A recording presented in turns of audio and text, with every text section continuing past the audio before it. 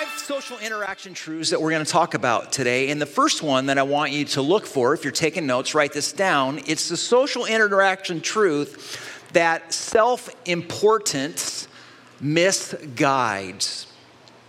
Self-importance misguides. Look at verse 27 here in Proverbs chapter 25. We're told this: it's not good to eat too much honey, and it's not good to seek honors for yourself. Have you ever been in a situation where maybe you were in a group with people and someone sort of pushed themselves to the front of the line or maybe demanded special treatment? You know, some cultures encourage this behavior. For those of you who have traveled internationally, it's probably not uncommon. You can probably think of experiences where people sort of push themselves in front of you, or maybe even aggressively manipulate a business situation to better themselves. I think here in America, many people from outside our country might accuse us of being a king of placing ourselves first. Certainly, if you would talk to my Canadian relatives, hopefully they're not as harsh today anymore, but they would say, yeah, you Americans are definitely cocky. You Americans are definitely arrogant.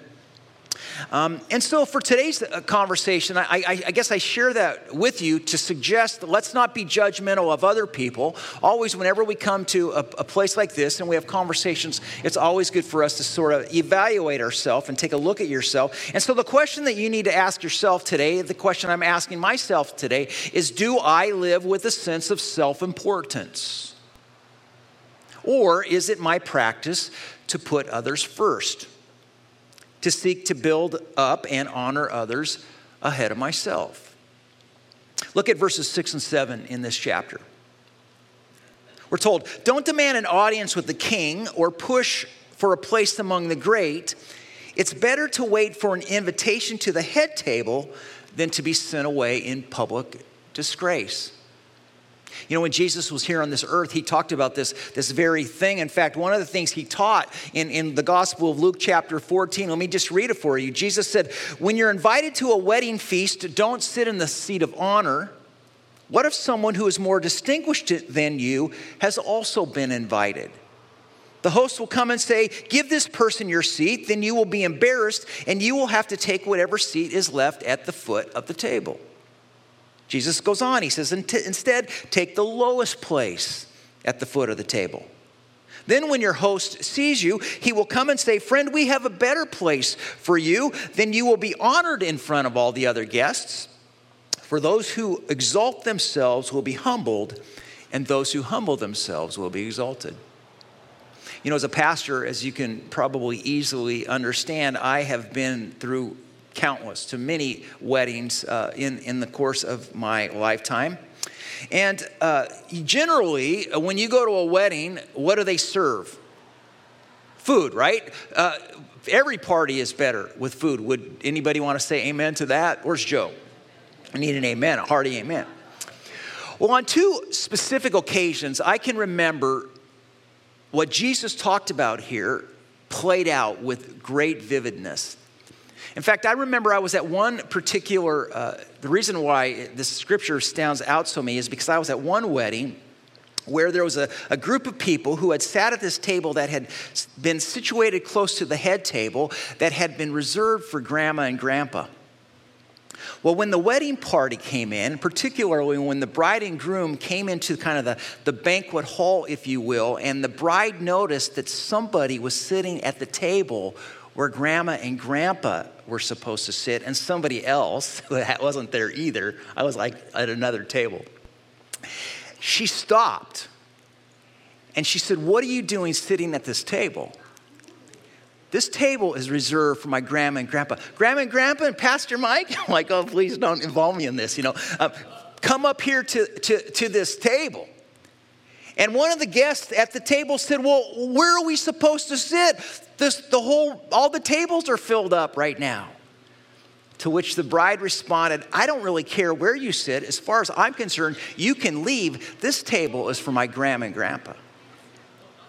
It was both embarrassing and exalting, right, at the same time. This table that had been reserved for someone more important had been filled with somebody who was less important. Brothers and sisters, I don't know if this social interaction truth hits home for any of you, but it's a good reminder that the Bible teaches us that self-importance misguides. Okay? Social interaction truth number 2. The second social interaction truth that Proverbs 25 tells us to be aware of is the truth that valid criticism teaches. Valid criticism teaches. Look at verse 12. We're told, to one who listens, valid criticism is like a gold earring or a gold jewelry. You know, friends, we all have people in our life whom we love and respect. And so when one of those individuals comes to you and gives you some feedback, when they are maybe pointing out some shortcoming or blind spot that you have, because we all have blind spots, we talk about that a lot around here, receive it. Humble yourself. Listen to what they are saying. And with God's help, and this is particularly true in marriage relationships, don't be defensive. You know, sometimes, early on in our relationship, Robin and my marriage, and sometimes still to this day, when I might say something and Robin might feel a little defensive because tact has a lot to do with how you present things. I will say, listen, I'll put my hands up kind of like this, in the surrender position and go, my goal is not to make you feel defensive. My goal is not to hurt you or to hurt your feelings or be mean to you. I just want you to be aware of such and such. Generally, if someone loves you, it's not their intent to hurt you, right? Now, they may have a terrible way of expressing themselves. Some people have more tact than others. It's a learned behavior, something that I've grown in, and I'm sure many of you have as well. But the Bible writer is teaching us that criticism is something that you and I can learn from. So don't get bitter, get better. Learn from people's feedback. Why? Because valid criticism teaches. Valid criticism, according to Scripture here, will make you better. So let's say a prayer together, okay? So as always, I encourage you to open the palms of your hand because we want to receive from the Lord His help, right? You're going to receive a gift from Him. Just take a deep breath, exhale. And then just pray this in your heart. Really simple. Say, Heavenly Father, please help me to have a teachable attitude. Right? Please help me to learn from people's feedback. Even when that feedback is hard to hear. God, please help me to grow. Please help me to improve. And please help me to be receptive and to learn from people's criticism, because valid criticism teaches. Good. Amen. Truth number 3. A third social interaction truth that Proverbs chapter 25 teaches us is that reliability refreshes. Reliability refreshes. Ask yourself this question, friends. Are you reliable? Are you trustworthy?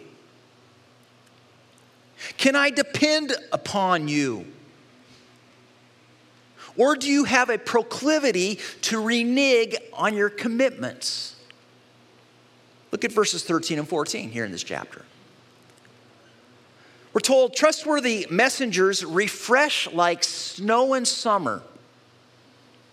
They revive the spirit of their employer. A person who promises a gift but doesn't give it is like clouds and wind that bring no rain. Look at verse 19. It says, putting confidence in an unreliable person in times of trouble is like chewing with a broken tooth or walking on a lame foot. Translation, unreliable people cause pain. Turn to your neighbor and say, be dependable. Be dependable. So for a little fun today, I want to invite you to grade yourself against the Mike Decker reliability checklist. Okay, so if you want to know what's important to me, you're about to find out. Number 1, when you borrow someone's car, do you return it clean and with a full tank of gas? Reliability checklist number 2. When someone tells you a secret, do you tell somebody? Do you share that secret with others? Or, at the very least, do you say, would it be okay if I shared such and such with?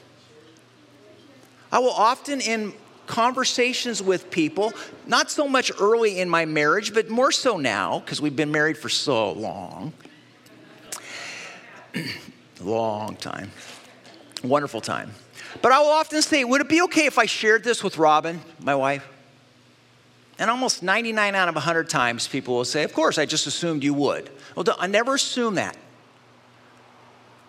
Are you reliable with people's secrets? When someone tells you a secret, does it stay a secret? Or, how about when you have an appointment with somebody?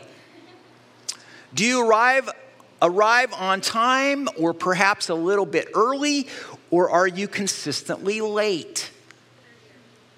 It's a reliability issue. And I'm not looking at anybody specific when I look out there. Or how about this one? When you commit to something, do you follow through? Or if for some reason you can't follow through, do you take the initiative to find a replacement for yourself to do the task you originally agreed to, instead of saying, I can't be there, and leave it upon the person to find your replacement? Subtle, but a big deal. Are you reliable? I've been asked to be an event in 2 weeks here in Costa Mesa, to be part of this event. And I said, yes, I will be there. But now I have another option. Somebody in the family is looking for my help. And I'm like, okay, I made a commitment to this, and yet I really have a higher priority to this. I haven't reneged from this yet, and I don't think I can do 2 things at once. But if I have to go back on this, before I go back on it, I'm going to say I have a replacement, right? That's a Mike Decker reliability issue. Are you reliable? And then lastly, number 5. When you borrow something from someone and you break it, has that ever happened? Has to me. Or you damage it in some way. Do you replace it? Do you pay for the repair? Are you reliable? You know, brothers and sisters, King Solomon here in Proverbs chapter 25 reminds us that reliability refreshes. So let's pray a very simple prayer, okay? Hands open, heart open, mind open. Just pray this in your heart. Heavenly Father, please help me to be reliable. I want to be someone who is trustworthy with the little stuff and the big stuff. It's in Jesus' name I pray. And everybody said? Amen. Good. Social reliability, interaction, truth, I guess, number 4. Social interaction, truth, number 4. Timing matters. Timing matters. Look at verse 11. Proverbs 25, verse 11 says, timely advice is lovely, like golden apples in a silver basket. Verse 20, this is a big one. Singing cheerful songs to a person with a heavy heart is like taking someone's cold coat in cold weather or pouring vinegar in a wound. Timing matters. So a show of hands, how many of you have ever attended a funeral. We all attended a funeral. How many of you have ever had a friend who had a loved one die? And you wanted to encourage them, right? You wanted to say something to them, to let them know that you care, to let them know that you feel bad about the fact that their loved one is now dead. But how many of you have ever been in a situation where you didn't know what to say? Happens to me every time. I'm not sure what to say. Here's what you should never say. I know how you feel. Never good to say that. Timing matters. You may have an almost identical situation to the death of this person's loved one. But friends, you don't know how I feel. And I don't know how you feel. Because my relationship with this person or your relationship with this person could vastly be different. It's not helpful to people, and I don't know if you've ever had anybody say to you, I know how you feel. You're just trying to be nice. It doesn't help. Timing matters. You know, church, I've learned that often the best thing to say when people are grieving is very little. Timing matters. Sometimes giving a hug is the best. Or maybe the words, I love you, often well received. That's it. Offer your presence, offer your companionship. It's not complicated. Timing matters. If you don't know what to say, don't say anything. It's okay to ask, how are you doing? Then listen. It's okay to say, I'd like to bring dinner over tonight. Would 5:30 p.m. be okay? Because people who are grieving, if you've ever been there, you don't want to make a lot of decisions. And usually what you're going to eat for the night, especially when you have people and family over, you just don't have the space for it. And so when someone comes to you, like Rick and Nancy Capco, and says, we're bringing dinner over tonight at 5:30 or 6 o'clock, the best, you just go 6 and dinner's there. Timing matters. Your presence matters. Look again at verse 20. Singing cheerful songs to a person with a heavy heart is like taking someone's coat in cold weather or pouring vinegar in a wound. Translation, just sit with people. Just love on people with your presence. If people want to talk, then talk. If you want to share a personal story about how that loved one maybe impacted your life, then share it. But timing, what? It matters. You know, when our first daughter, our first child was born, Gina, she was born with a cleft lip and palate. I don't know if you know what that is, but it's like, I tell people, it's like if you took a scissors and cut your lip, it would come apart. And so she had a gap in her upper lip, and then she had a gap in the roof of her mouth. And at 6 weeks old, they had to do surgery, and they closed it all up. It's called a cleft lip and palate. And we got this card, like the second day, we were still in the hospital. We got this card from somebody who wrote these words. Something to this effect. I don't really remember that clearly. I'm sure if you ask Robin, she could probably tell you verbatim. But something to the effect is, I know that you're grieving the loss of the perfect child. And I was thinking, I'm not grieving the loss of the perfect child. Have you seen this face? I'm not the cutest guy in the room.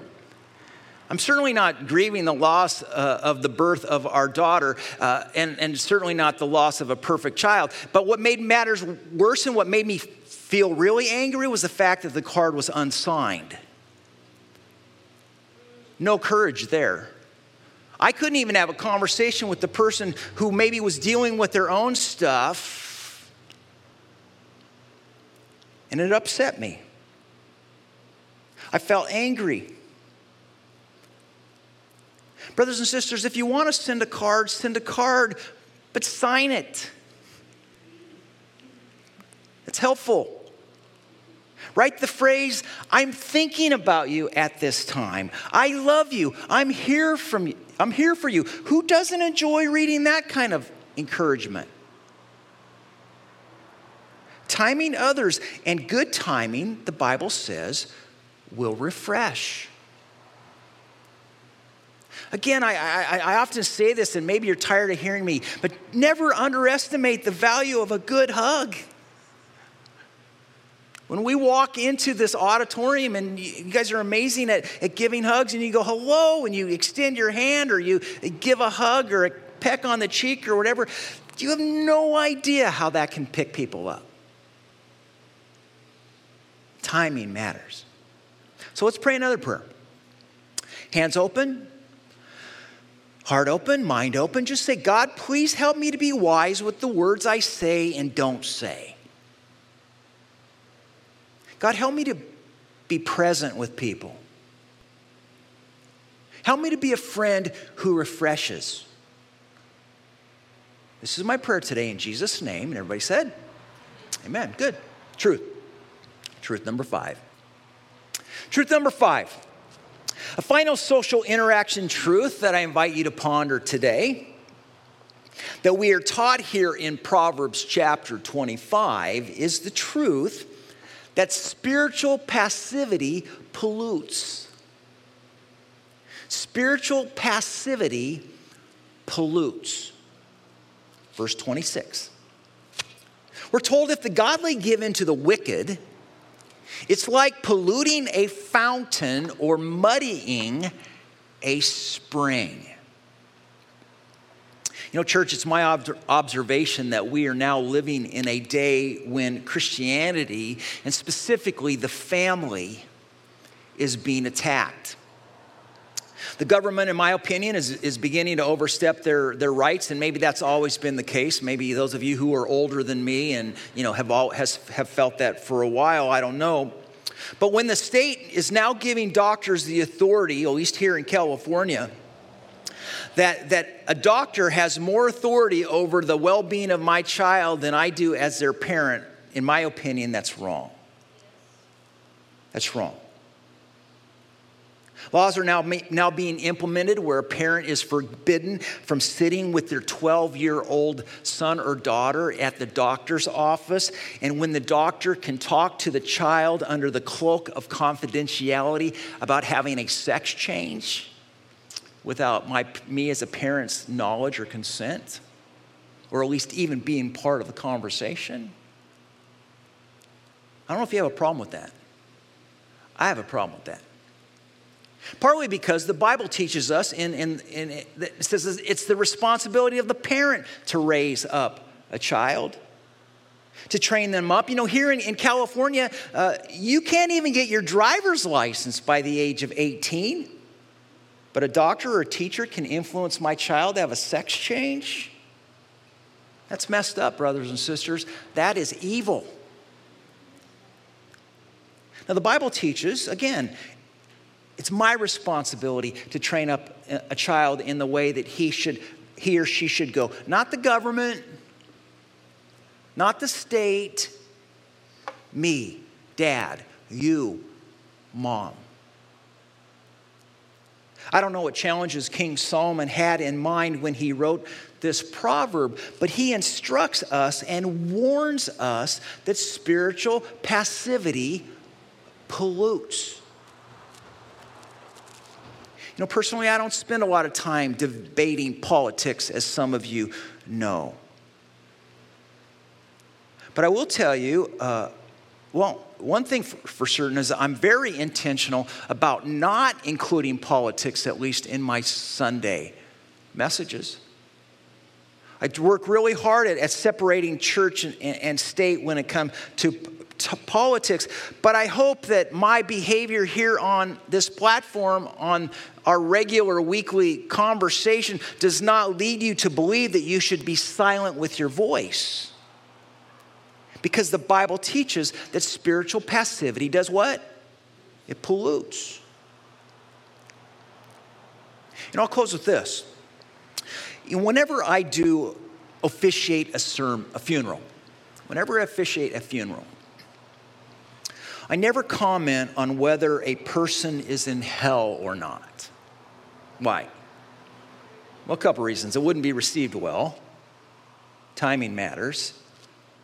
But really, only God can determine a person's final destination. Would you agree with me on that? But what I do share is what the Bible teaches about heaven and how to get there. And then I trust that people can decide for themselves where a person's final resting place might be. And hopefully, even more importantly, that they will look within and ask the question, where am I going to land when it comes time for me to buy the farm? My job, my responsibility, and yours is to make sure that we live our lives on the foundation of biblical truth, because spiritual passivity pollutes. So, church, in closing, where is God poking you to speak up? Anything come to mind? What places is God inviting you to step into to be salt and light? One final prayer. Hands open, heart open, mind open. Pray this with me. Say, "Dear Jesus, please strengthen my spiritual muscles. Please help me to be a positive spiritual influence, to be a guardian against that which is evil, to be proactive in my world for those who are weak and unrepresented." Now pray this. Say, "God, please pour out your favor upon my family. Please pour out your favor upon the loved ones who I'm sitting next to right here in this place. God, please pour out your favor upon my kids and upon my children. And God, please help me to know when my voice needs to be heard. Give me the courage to stand against spiritual passivity." This is my prayer today in Jesus' name. And everybody said, amen. Friends, Proverbs chapter 25 offers us 5 social interaction truths. Self-importance misguides. Valid criticism teaches. Reliability refreshes. Timing matters. And spiritual passivity pollutes. Brothers and sisters, if you want to live a fruitful life, then practice these truths, for this is wisdom to live by. Amen and amen and amen.